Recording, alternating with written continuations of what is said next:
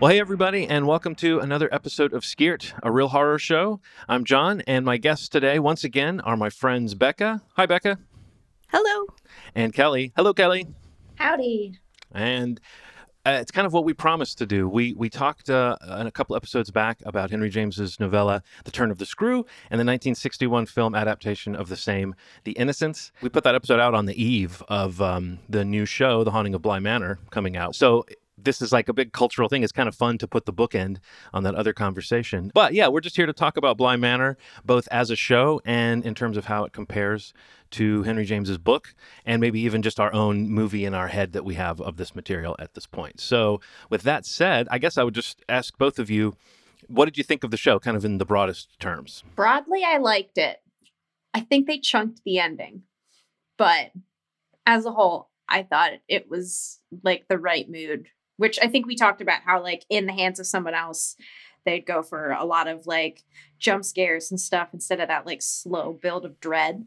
Mm-hmm. So I think the mood was spot on, but I did find the ending a little disappointing personally. In what sense? I'd say it's disappointing because the thing that made the ending of the book so good was that a child dropped dead and then the book ends. Mm-hmm. And that didn't happen. Miles survives, which it sounds really, really cold to say that you're kind of upset that a child didn't die. You just wish that kid was dead. Right. I don't, it was just such a spectacular way to end a book, you know? You don't expect children to be in danger in horror stories. And then it just stops, you know? That's just it. The boy is dead and the book ends. But I was a little disappointed, yes, that the kid didn't die. And then you know, there's this buildup of a romance between two of the female characters, and then one of them fucking dies, and it's just exhausting. Yeah, that's definitely a trope that gets repeated so many times. It's almost a joke at this point. Kill your gaze. Yeah. I agree that it was definitely a tonally different ending to not end on a scare. It kind of just ends as, you know, it's like a happy ending, but it's still kind of somber because the adults remember what happened. The kids don't, but you're watching the kids go off to be happy, but you know what happened and you know what everyone lost. I still, I guess, can't decide if I liked that or not, but I loved the series. I had absolutely no intention of watching it so quickly, especially because Hill House was so scary and made me feel so tense that I was like, I don't have it in me emotionally to do that right now. But then I couldn't stop watching it. I thought the whole series in general was great. I think that I agree with both of you in the sense that I think my general feeling is I really liked it or loved it and thought it was great. I also think when we get to the more book comparison part, I do have some sort of creative questions or creative disagreements, if you want to call it that, with some of the choices they made. But I felt the same way about The Haunting of Hill House, which was one of my favorite things period when it came out. Like, I just loved it so much. But as a person who loved the book, I also did step back and say, and this will be maybe, I'm going to try to stop always framing my feelings about these shows based on like what I know about the books, you know, because I don't really think that's fair. But I think sometimes there's a whole other conversation to be had about just adaptation and why make certain choices if you're going to adapt a certain thing. It's one thing to change surface details. It's another thing to sort of upturn the point of the thing. Agreed. Which I think in both cases they did. I think both The Turn of the Screw and The Haunting of Hill House are bleaker, colder stories than either of these miniseries would indicate. Mike Flanagan, as a creator, he just likes to intertwine the human pathos with the scares. And I think if you're going to really tell a story that does that, you kind of do need to pay off both things. So I understand why both seasons dwell more on the sort of dynamics of the characters over the horror elements. But it would be nice to have them end in a more of a horror way, like with more of a punch or more of a scare or something. But that's just a personal preference. We are looking at a 70-page novella that was turned into a 9-hour miniseries. So obviously, like, you do have to pad it. You do have to make choices, especially because the story itself is so ambiguous. You don't ever really know if the kids are possessed or not. You don't know if the governess is crazy. There's a lot. You don't know why he gets kicked out of school. Like, there's a lot that you have to fill in. So I expected that. But I also really enjoyed the same thing with Hill House, where it seems like the horror is kind of like the ghosts are there, but the horror is really kind of within. It's your own trauma. It's your own mental state, that kind of stuff. And so, like, you do kind of have to view these as two totally separate stories, just because, like, yeah, you were always gonna get more. Right. No, totally, you're going to get more.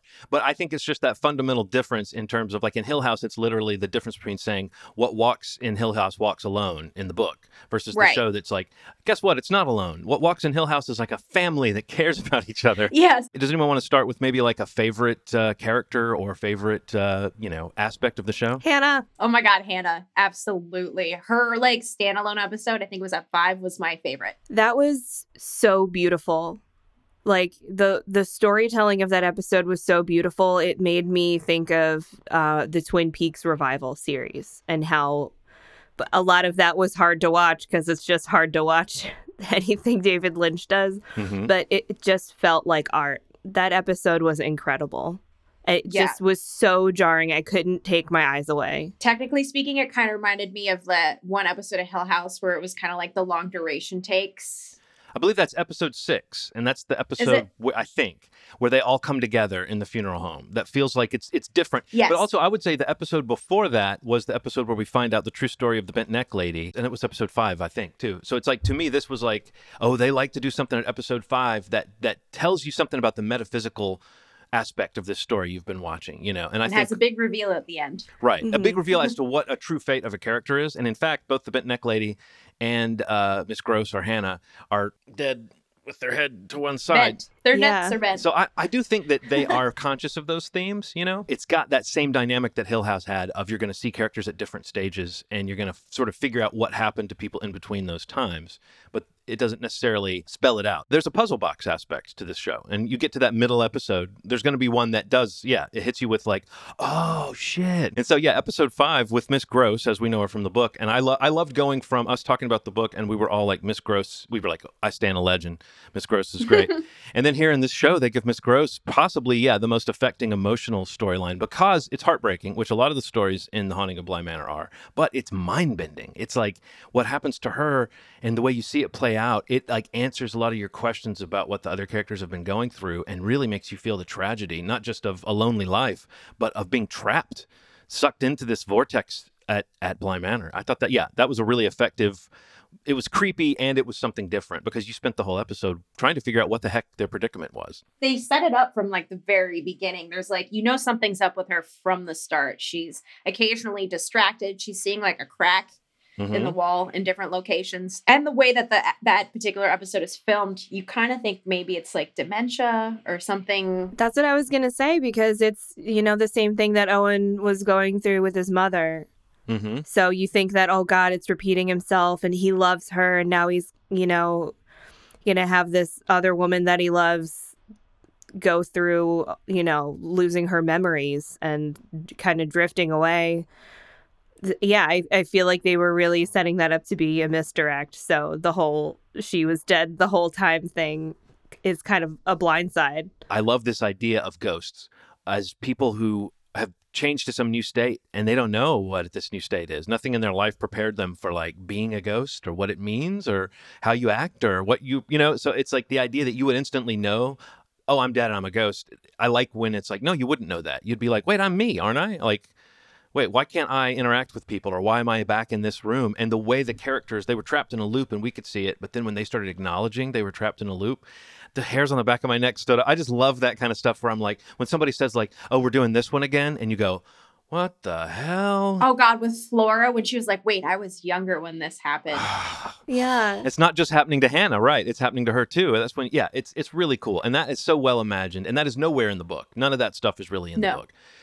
So we got to give them credit for creating this other like mythology on top of the simplest ideas that are laid out in the book. And yes, it does seem like the show sort of said, we're going to pull a twist and have the children not really be, I don't know, involved in the sense that you thought that they were. They're not evil kids. They know there's something weird going on. But the creepiness of the kids sort of went away as the season went on, and you felt more sorry for them because they're just trapped in this like everybody else is. Yeah, they can't control when Peter Quint like takes over his body. Like Miles murdered Hannah. We don't talk about that, but like he I don't know if he even realizes it because he was possessed too. Like Peter Quint took over his body and pushed Hannah down a well and killed her.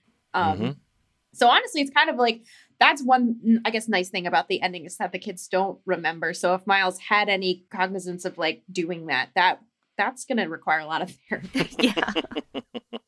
It is a small grace that they say the kids forget, but the adults remember. A character I honestly was really fascinated with, Henry Thomas doing like a posh British accent. I just love actors acting. I loved how he inhabited that creepy version of himself. Oh my gosh. The little Yeah. shit grinning monster side of him. I loved that Henry's sort of evil self just always had that, like, was taking such pleasure in his torment, you know, and to find out that the way that split, that bifurcation of his character was created was, it's a psychological thing brought on by his brother essentially cursing him to his face. Like, I love how old world that was, that like, oh wow, did his brother actually create a ghost by putting a curse on somebody, or is this all just in Henry Wingrave's mind? But either way, I really enjoyed watching Henry Thomas's sort of, you know, the acting challenge, so to speak, of what was going on, because he also had that kind of reveal. It wasn't quite as astounding as what Hannah was going through, but seeing what he was going through tipped you off to like, oh, here's another person who kind of has been touched by this place. And what they did with the show was really take that idea that we gleaned from the book, that the uncle is just doesn't want any part of this. He's away. He doesn't want to go back. You know, and the show gives you a more tragic underpinning to that idea, whereas in the book we read into it as He was basically just like a playboy.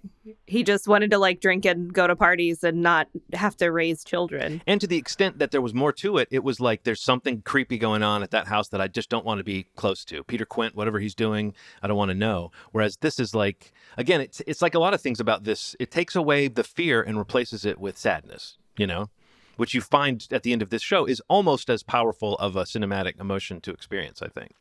Maybe more. I also really love the episode that was basically setting up the reason the house is cursed. The origin story, yeah. And I'm already the kind of person that I really like having reasons for things. I don't mind like ambiguity. I don't mind an ambiguous ending specifically in something. But I just thought it was a really interesting story of this woman hanging on to life so hard when she should be dead. And she just hangs on to life for so long that death stops coming for her and death stops coming to the house. And because of that, anyone who dies there, basically their soul does not get taken because death gave up on coming by. I thought that was such an interesting story. It really was. Yeah, no, I also really liked it because kind of the same thing. Like, I mean, I do actually really love ambiguity and kind of making decisions for yourself. And I realized as we were going along that reading Turn of the Screw, I had come to my own conclusions so many times by myself. And then when they did something that was like antithetical to what I had decided, I was like, hey, how dare you?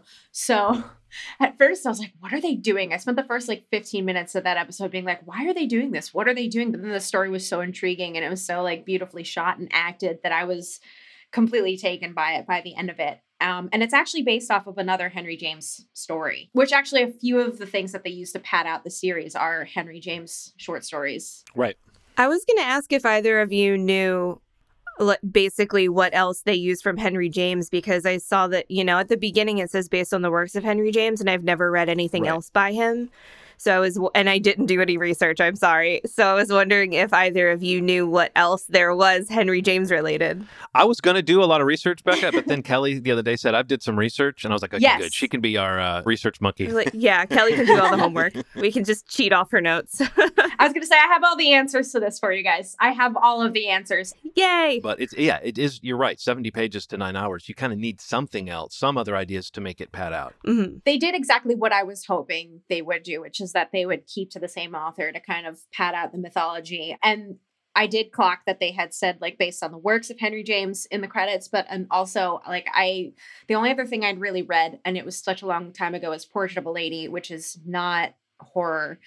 But I think they used elements of it in this episode that we're talking about with the like mythology of Bly Manor's kind of revealed. The characterization of Viola kind of reminded me of the main character from that. Someone who's kind of interested in maintaining her own independence, and kind of like the whole setup where they have the cousin coming to the house to like marry one of the sisters. Like that whole setup really reminded me of Portrait of a Lady. And that's what made me go, all right, I need to do some research. But the episode title is actually the short story. It's based off of Romance of Certain Old Clothes. That's kind of the mythology, although like the sisters are switched, but for the most part, the details are kept pretty intact for that one. I've seen mixed reactions to that episode, but I really liked it. I kind of enjoyed how it was a story within a story within a story, because we have the wraparound telling us this story, and then we have this, which is like an old tale within the world of that story. So you can kind of take it with a grain of salt, but it really did explain the horror away to some extent. I think I would have been slightly irritated by that if it had come earlier, but since it's 8 of 9 episodes, it didn't hurt the overall plot to demystify the ghost the way that it did, because there's still a certain amount of story left to tell after that, and it really was an interesting look into almost too much information, if you want to say that, about exactly what this sort of curse on Bly Manor is and exactly what's going on. There's nothing subtle about this, but it was satisfying in a lot of ways. I agree. This show totally lays it on thick. This show is like operatic with its sadness and with its scares and the music and the pacing and everything. Like, it doesn't want you to miss any of that. And I really love that. But I also know that for my own purposes, something a little more ambiguous would have been fine, because I would have gotten it. I would have walked away with the same goosebumps, but maybe not the same like bittersweet tear, So it's just a question of what mood you want it to end on. But I felt similarly about when they kind of overly reveal the ghosts. Mm-hmm. So they continued that aspect from Hill House, where they have, the ghosts in the background and they don't really directly reference them. They're just kind of back there watching the main characters do stuff. And you spot one and you're like, oh my God, at the end of the hall. Or that one looks like a plague doctor. Yeah. Yes. So you see the ghosts and start to recognize them and see them repeat. And then you could also see them in the dolls in the dollhouse. And then when they go in again to say like, oh, yes, and here is some direct shots of the plague doctor when he was younger, and here's how the plague doctor died. I thought that was a little bit too much, because I liked being able to make those connections myself, like, oh, that doll without the face, that's her, and that doll is this one. And I just feel like it's more fun to put that kind of stuff together yourself. And right. If people miss it, in my opinion, like, well, too bad for you. I guess you missed it. Mm-hmm. But it did feel like they were hammering that home way too hard. Well, that's one thing. I as much as I like Mike Flanagan's movies and shows, it's like a maximalist style of storytelling or something, just to say, I don't want you to miss anything we thought of. Whereas other directors would say, oh, we worked really hard on this and it barely made it into the background. And I don't think Mike Flanagan would settle for that. I think he would be like, we worked hard on this and I want to put a spotlight on it. But I don't think, I think it's just a storytelling thing that we're talking about. I don't think it's a flaw in the thinking behind the thing. No. Which is where I would start to get bothered by it. I think it's more like, I only need to be shown something once to get it. And so like continually like showing the plague doctor and then the child. And then like, I got it after the first one. Mm-hmm. In fact, you even see it happen to Peter Quint. That's how he dies. The lady of the lake kills him. So like, I figured it out. And that was sudden and shocking. That was shocking. Yes. And I would also say that it was the right amount of explanation of a ghost in this house. Like, for readers of the book, it was even kind of a satisfying closing of a loop, because we start off the story knowing that Peter Quint is dead. And what the show did was kind of trade the grisly information about what happened to Peter Quint for ambiguity about whether this man who's showing up on the grounds and that Danny Clayton is seeing, whether he's a ghost or a real person. Sure. But that's the moment where it kind of confirms what book readers already knew, which is that, no, Peter Quint's a ghost. And whether you liked him or not, dying in mid-sentence like that is horrific. So yeah, this moment, it gives us a little bit more information about the nature of the faceless lady ghost and why you don't want to leave your room after dark. But it also just, I think, handles that reveal of, okay, this is the story behind one of the ghosts. It handles that a bit more elegantly than some of the other reveals later on, like with the plague doctor and the little kid. Mm-hmm. Especially after watching the first series and knowing about the ghosts in the background, because it was several episodes in before I even knew that was a thing. And I only knew it was a thing because Jonathan saw it online and then we went back and looked for it. Mm-hmm. So this time around, I was fully expecting it, and I'm peering behind every actor. I'm looking in every doorway. I'm looking for anything that could possibly be a ghost. So I'm already searching harder than I would have if I hadn't seen the first series. So I feel like at that point, like, you can let our hand go a little bit. You know that we know, and we're doing more investigating than normal. Like, we know what the game of this show is. Yeah. Is to watch every corner of the screen, right? Waiting for something spooky. What did you think of the kids? They were great. They were. Especially her, especially Flora.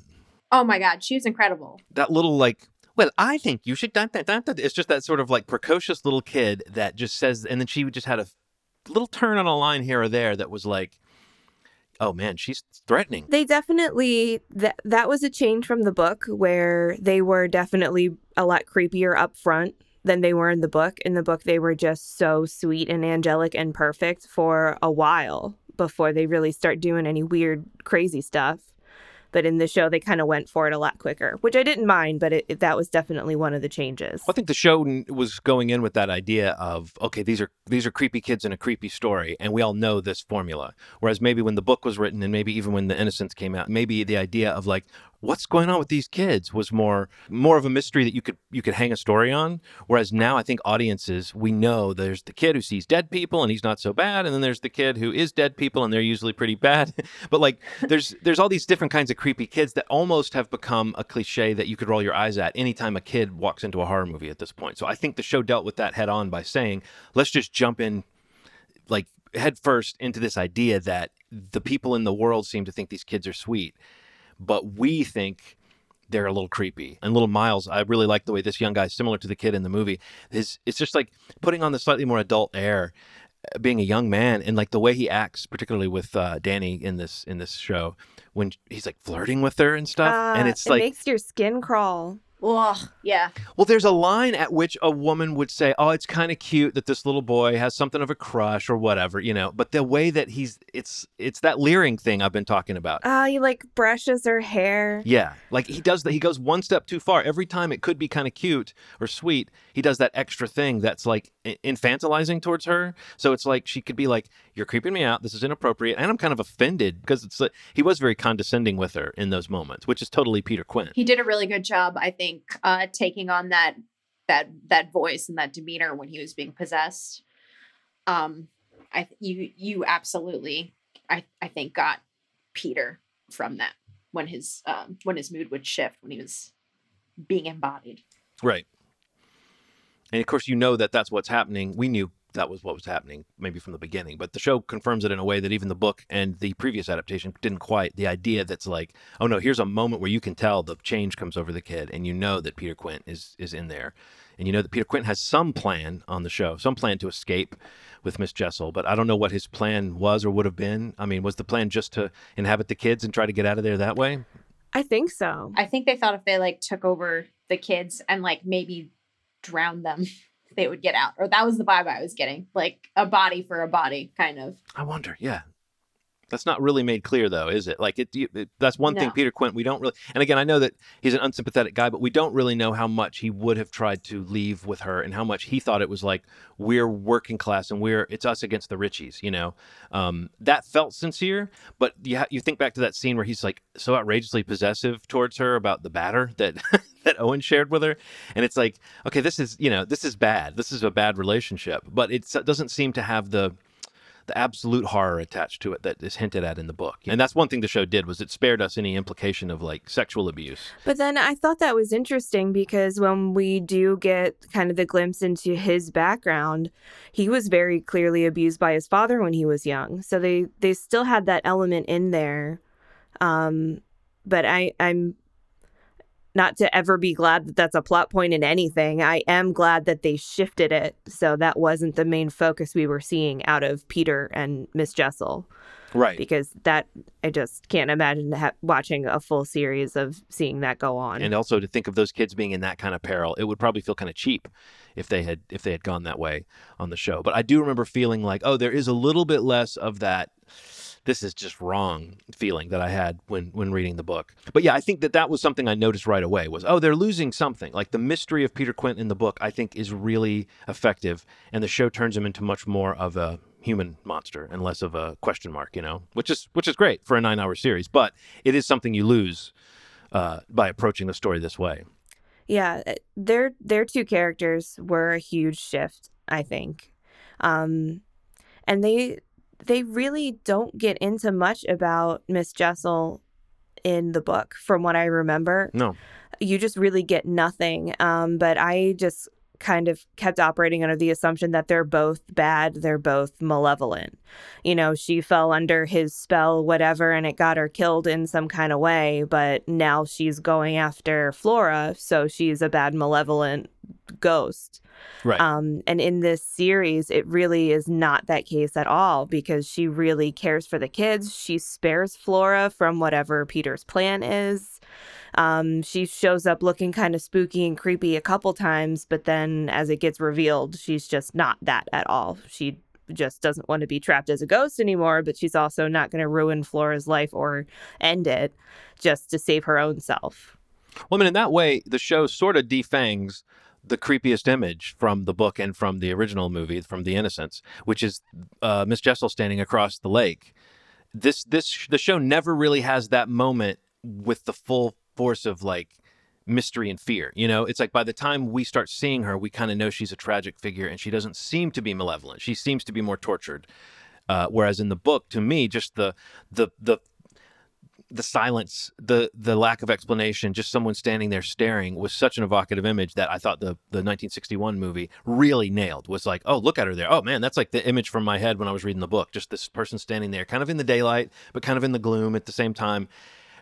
This show just sort of said, no, we're not going to try to repeat that scare. Like they repeated almost exactly the Peter Quint at the window moment, but they didn't really try to recreate the sighting by the lake, where it's like, by the time we see Miss Jessel, I feel like we are fully aware some supernatural shit is going on. Whereas in the book, when you get Miss Jessel, it's like, oh, another person that I've seen on the grounds who could be a spirit, but could also just be a person standing there, Yeah, it's a conscious choice. I mean, I think these adaptation choices, as we talk about them, you can understand how once they were on a certain path, certain story elements would just not have worked in the show.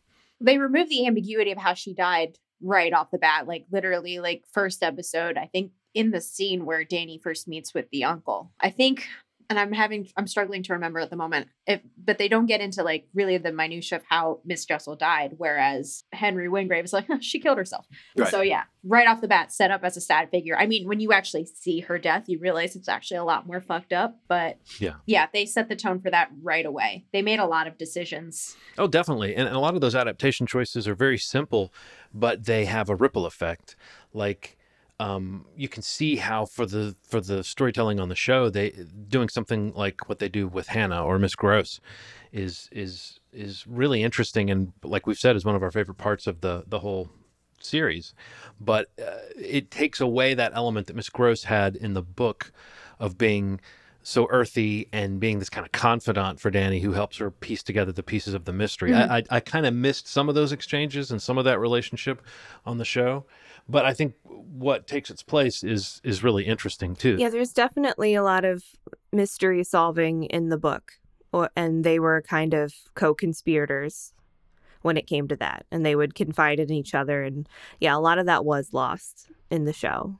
And Miss Gross in the show really did kind of ground things to say, like, well, of course the kids are weird. They've been through all this horrible stuff, their parents, and then, Miss Jessel, it's nice to see them being as functional as they are, basically, instead of like, what a bunch of weird little kids. Right. No, that's totally true. Because there is that exchange, and she does seem like she's really trying to be like just compassion for the kids for what they've gone through. And it feels very, very fresh. I feel like even though I realized these were young kids, even in the book, somehow in the book it feels like what happened to them, their parents dying, all this, that happened so long ago. But I feel like something about seeing it dramatized and realizing it was a year ago or 6 months later, and all these things, these key events, like it's not like one of those. I mean, even though the faceless lady of the lake is an old ghost, a lot of the stuff we're dealing with is of much more recent vintage. It doesn't. It was just a cool thing to see those scenes play out and realize, like, oh yeah, these are kids. So they were different a year ago, but a year's. I mean, we just have been through the longest year in recorded history, so maybe I shouldn't say this, but in general, you don't think of a year as feeling like that long of a time. But if you're a kid, it's a pretty darn long time. And the kids are maybe the only ones who are sort of innocent enough to not quite realize how sad they are in a way. They don't know yet. Like, you could look at those kids as an adult and go, these kids are having a tough time and this is rough. But those kids are just day by day. She's got her creepy little dollhouse. Well, and her little, talismans to try to protect people. And they've kind of got this understanding with the ghosts of Peter and Miss Jessel. Mm-hmm. Like, yeah, they're just trying to keep other people in the house safe, and they're trying to work out the rules of how to interact with these ghosts and being possessed occasionally. They are very innocent, but it does seem to kind of age them because they're part of these like little schemes. Mm-hmm. And just the way that Flora warns her not to go out of her room at night because they know what's going to happen. Miles cleans up the footprints but won't explain them, but he knows what they are. Right. And they're just kind of faking their way through. Yeah, like you said, day by day, they're just trying to get through living in this ghosty house and not really letting any other people into that world. Totally. Any other alive humans, anyway. What did you think of the backstory that they gave Danny in terms of the ghost that she brings with her? That, again, it's ambiguous to me whether that was a real ghost or just something that was kind of haunting her from within because of her guilt. Her ghost of her ex-fiance or ex-boyfriend, whatever you want to call it, low-key stalker, or high-key. But that ghost to me, it seems analogous to the Henry Wingrave doppelganger of like, this is a ghost that a fractured persona has created that they're haunted by, but it might not be a manifestation the same way that the ghosts of Bly Manor are. Or how did you read into the difference between the ghost she brought with her versus the ghost she encountered there? Did you see that as her ghost as more psychological, or did you see it as more tangible? I think, both the dead ex haunting Danny and actually Henry Wingrave's doppelganger are both short stories for Henry James, used to fatten up the storyline. And I think both of those are, I think they're kind of the same monster. They're both manifestations of guilt. Mm-hmm. Danny feeling responsible for the death of her ex, even though she didn't hit him with a truck. And the first few times I saw him, I was like, hey, that's Elijah Wood from Sin City. So I thought the same thing right away. What if it was a Sin City verse crossover? But actually, delving into this conversation, obviously, yes, I understand how the guilt would manifest as like a specter for Danny, but then if you kind of dig deeper, it's not even that she set him on the trajectory to get out of the car to get flattened by a truck, but basically who she is as a person did that. Her true self, her queerness, her deepest self murdered him indirectly. But so I can see absolutely how that would haunt her and, set her mental state in the direction that it does. Well, you're right. It's as though she wouldn't be free from him any other way. I cringed through that whole sequence when they were kind of showing their engagement and everything, because it was so I can't imagine anything more soul deadening than being in a quote unquote loving relationship where you just don't have it for the person. It turns that person into a monster to you. And honestly, I thought we might get more with him. I liked that last moment, though, that he appeared in where they're standing by the fire. And she's just kind of like, I've had it with your shit. You know what I mean? Is the way that moment felt to me. Right. She can kind of break up with him at that point. But he didn't exactly go away. He didn't exactly disappear. The last time we see him, he's still standing there with her. It's like she'll never leave him, but she finally has put him in the compartment where she's like, all right, enough. You're dead. Let me move on. It really did feel like there was going to be more to that, because I think she says something like, it's just you and me now, when they're at the campfire. Mm-hmm. And I was like, oh, and then the scene changes. I was thinking, I guess we'll circle back to this and see whatever conversation they have that hopefully banishes him from haunting her. But then nothing happens. So what did you two think of the unrequited romance between, or semi-requited, I suppose, romance between Hannah and Owen? I loved it. I did too. My heart. I loved them. He was so sweet. He was an iZombie, which is terrible, but he was always consistently good, so I'm happy to see him in something better. But yeah, the silly dad jokes, even though it's not a dad. Oh my God. Alcohol you later. Yeah. I hated them so much, but I love them. I hated them and I loved him for doing it anyway. That's what I'm saying. It's like they're corny, and in another movie, you would think this guy's supposed to be funny, and he's not. But instead, you go, oh no, this guy's the sort of endearing person who you would like despite that. And I would say that by the time you get to the end, you realize he does that on purpose to almost be like, I'm going to be this person who, I mean, he's the warmth in a weird way of the house. Like Miss Gross would be that, but she's a little too dislocated. He's this guy who's like somehow got such a sweet heart that he kind of knows some messed up stuff is going on. And he's just trying to be like a stabilizing force for everybody. And who better than the cook? I mean, I loved how much him feeding people and getting them to taste stuff. That was like, yeah, a really well-conceived character. And I love the scene, again, that scene that keeps coming back around with him interviewing for the job and the way that he finally just says, look, you know this isn't real. That's just so great. The idea of being in denial about being dead. I don't know. There's something true about that. I've never been dead, but it feels there's some verisimilitude to that idea of ghostliness that you would be like you unable to accept. Like, wait a minute, surely there's some way I can jump back into that body and start moving again, or surely there's some way that dead body's not me. I didn't think we'd get an explanation for why they were trapped. And I would definitely, I can't remember the order things were shown in, but the loops and the dream skipping, or I think that's what they called it. Yeah. I definitely did not really understand what was happening there for a while. Mm-hmm. And yeah, I think it took me until we saw Hannah by the well before I realized what was happening to Hannah, because I really to realize that the first time we saw her, she had just died. Yeah, that was insane. Like literally the second we meet her, Mm-hmm. she had just died. But yeah, I can't remember, but I think we saw some of the loops with the ghosts before that. But I could be wrong. But seeing that keep happening to Hannah and the way they can kind of interact, it's like a lucid dream, basically. They interact, they know they're in a dream, but they go through motions anyway. Mm-hmm. I had absolutely no clue why that was happening. And I really was believing the way they were setting it up, like she might have Alzheimer's, Mm-hmm. because we saw that exact thing happen with Owen's mother. That's true. And I gotta say, that moment was one of the only things that I felt, and I was a little sleepy maybe when that episode, the fourth episode, where they're all by the fire, and he talks about his mom. I liked that in theory, but I felt like I did not, because I never saw his mother and I never met his mother, it felt like that fourth episode was when it started to test me in terms of like, how invested am I in this story? What's really going on here? I like this Owen guy, but I don't know that I care enough about what he's talking about because I haven't seen his character. It was like a long monologue. Well, especially when there is so much going on that you want to know, and then you get to hear a lot about something that you don't necessarily care all that much about. Right. Like it was really beautiful speech, and the way he described his mother was so lovely. But then the same thing happens with the gardener, where we get a whole lot of her backstory, Mm-hmm. where it just felt like it went on a little too long for me, because too. I'm like, I already love you. You're fucking awesome. You don't need to sell me on you anymore. I'm already on board.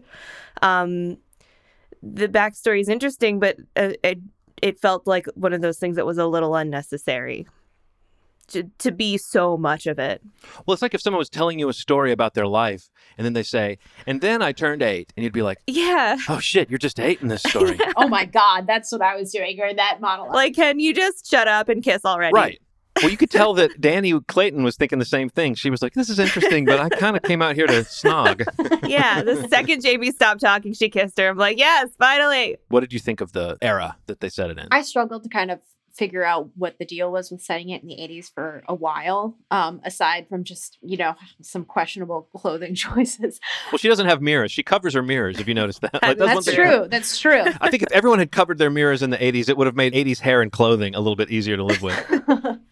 I think the only conclusion that I could come to for setting it in the 80s was that it was modern enough for like some plot points, but backwards enough for others. So like with regards to Danny's queerness, it was still even though it's recent, oh no, I wasn't alive in 1987. I was almost alive. But anyway, like at that point in time, like You're clawing towards existence in the void. I was working on it. Actually, depending at what point in 1987, I was at least cellular. But I've always said that about you. thank you. It means so much. She's at least cellular. That's the only conclusion I could come to, was that it was like modern enough for some of the interactions that they had, and some of the, like, I guess, belief in ghosts and stuff, but then like backwards enough for that like gay subplot. I don't think that would have worked as much if it was just like this day. But I also think there's a technological element. You know, there's no internet, there's no cell phones. It's just, I think the 80s feel more scary for that reason. Yeah. That's right. The prank calls are coming through a landline. Mm-hmm. Yeah. Before Star 69. It takes me out of stuff when I see a character Googling something. Like, I don't want to see that. So if it was set in absolute modern day and they're Googling, like, people that died at Bly Manor and solving it that way, I feel like that's so much less interesting than just, it feels like you're a lot more cut off information-wise with what the past was at that point.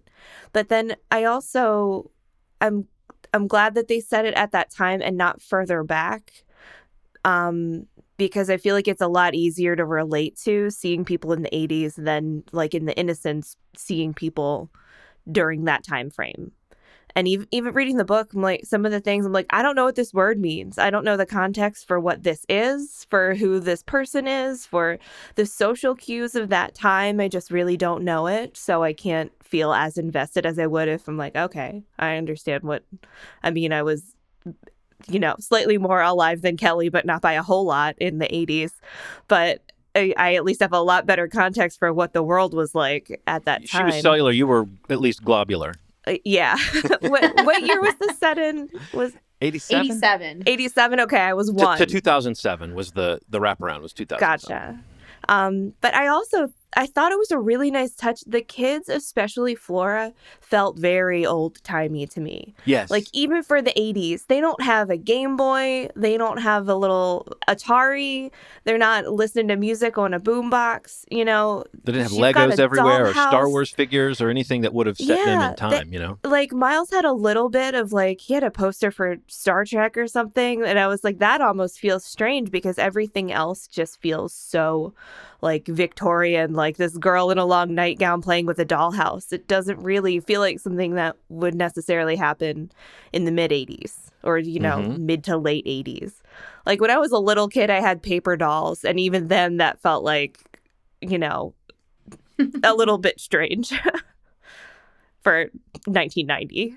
Did you like, I know, Kelly, you said you thought they kind of muffed the ending, but I also thought story-wise, the idea that Danny is haunted by this thing that there's no escape from, and that then she ultimately is very empowered, it seems, because when she returns to Bly Manor, she has changed the whole makeup of what's going on there. Like, you know, so I think there's power in her character's fate, but it's unfortunate that they had to sort of trip over that ugly cliche of you can't have gay people happy on screen unless it's about to be a tragedy. I agree. I mean, there was purpose in her death rather than just like kind of a fridging, sad thing to happen to the person who survives.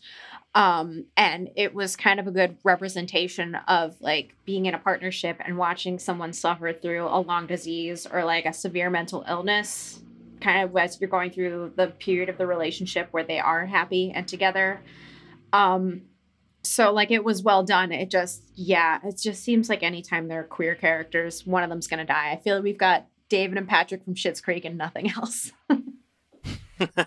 Yeah, and it's better done. Like it's less offensive in this way because they have spent an entire series building these two characters up and fleshing them out and giving them stuff to do. And like Danny's death is purposeful. She basically takes the place of the Lady of the Lake, which means no one else is going to die because Danny wouldn't do that. Right. So like it's better than that. It just was like a little disappointing, but not entirely like worthless, if that makes any sense. Is there anything else we haven't touched on that one of you wanted to mention? A character or even just a note, a line, a little scare, something that really sticks with you? I just have one thought that I was just a little confused by. So when they do first introduce the gardener, they say something like, she didn't introduce herself and everyone already assumed that they met and it felt like they had. And I was like, oh, is there some weird spooky connection here? Is the gardener going to end up being the ghost that she keeps seeing? Because we hadn't seen him yet. But then like the next scene, we see that it's obviously not. Right. But they never really explain why she just kind of walks in the room and doesn't introduce herself after making a note of it.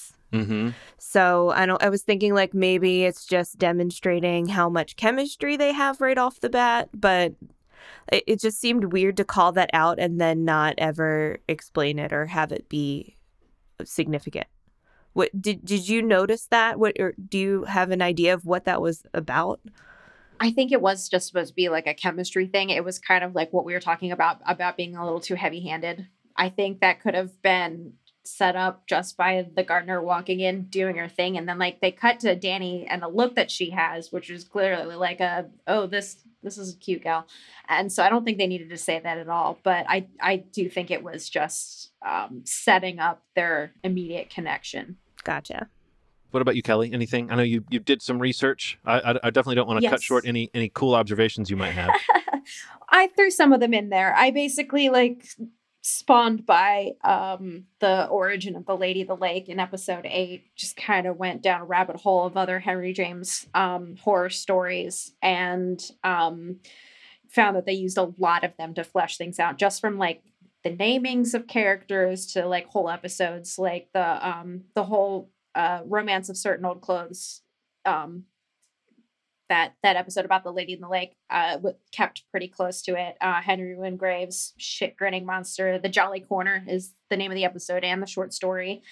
Danny's ex is, his name is Edmund, and there's a short story called Sir Edmund Orme, which is about a man betrothed to a woman who he can see like a dead man following her Mm-hmm. the whole time. And I think Edmund is the name of the ghost. Ah. And then there's another story, which I think Owen's name maybe comes from, but not his story. There's another story that was actually turned into an opera, and it's called Owen Wingrave. But I think it's actually a story about like homosexuality. So you can actually kind of get Danny's backstory from it a little bit, but then just the name Owen is attributed to Rahul Kohli's Cook character. And I also kind of was clocking, and maybe you guys did too, because we all watched The Innocents, all of the references to the movie. It almost felt like it was just as much of a kind of a loving tribute to the movie as it was the book. Like the whole dead bird thing didn't happen in the book, but it happened in the movie.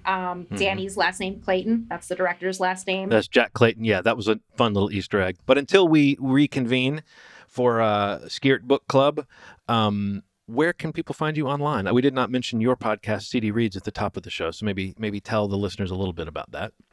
Yeah, you can find me and Kelly's podcast, CD Reads, at cactusrodeo.com or wherever you find podcasts. I don't remember where it is, but it's in some places.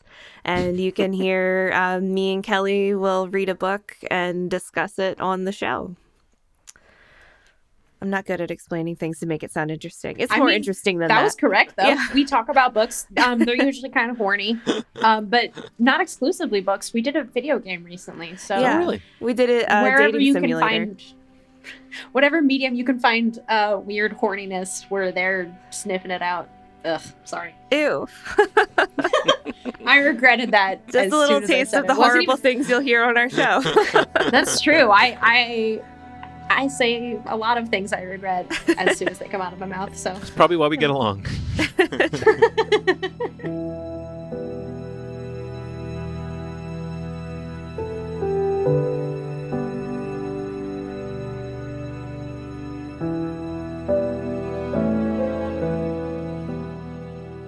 Oh boy, I love that music from The Haunting of Bly Manor. That's one thing we didn't really talk about, is how good the music was. It was a lot of the same themes from The Haunting of Hill House and the same musicians behind it, the Newton brothers. And that song you're hearing right now is probably my favorite melody. It's called Go Tomorrow in the Haunting of Hill House soundtrack. And this reprise is called Love Story. Just great. Anyway, follow me on Twitter and Instagram at GianniDubya, GianniDubya. You can find more episodes of this podcast and others like it on the FYIZ podcast feed. So just look for FYIZ wherever you get your podcasts. As for now, we should probably get out of here.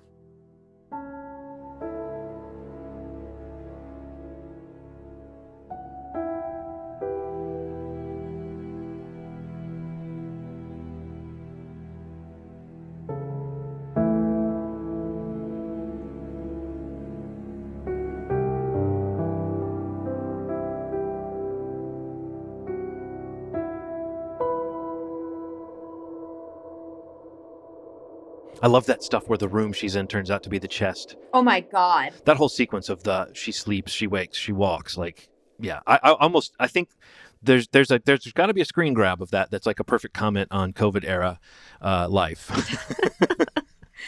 Oh God. Because we sleep, we wake, we We pace. snack. It's too real.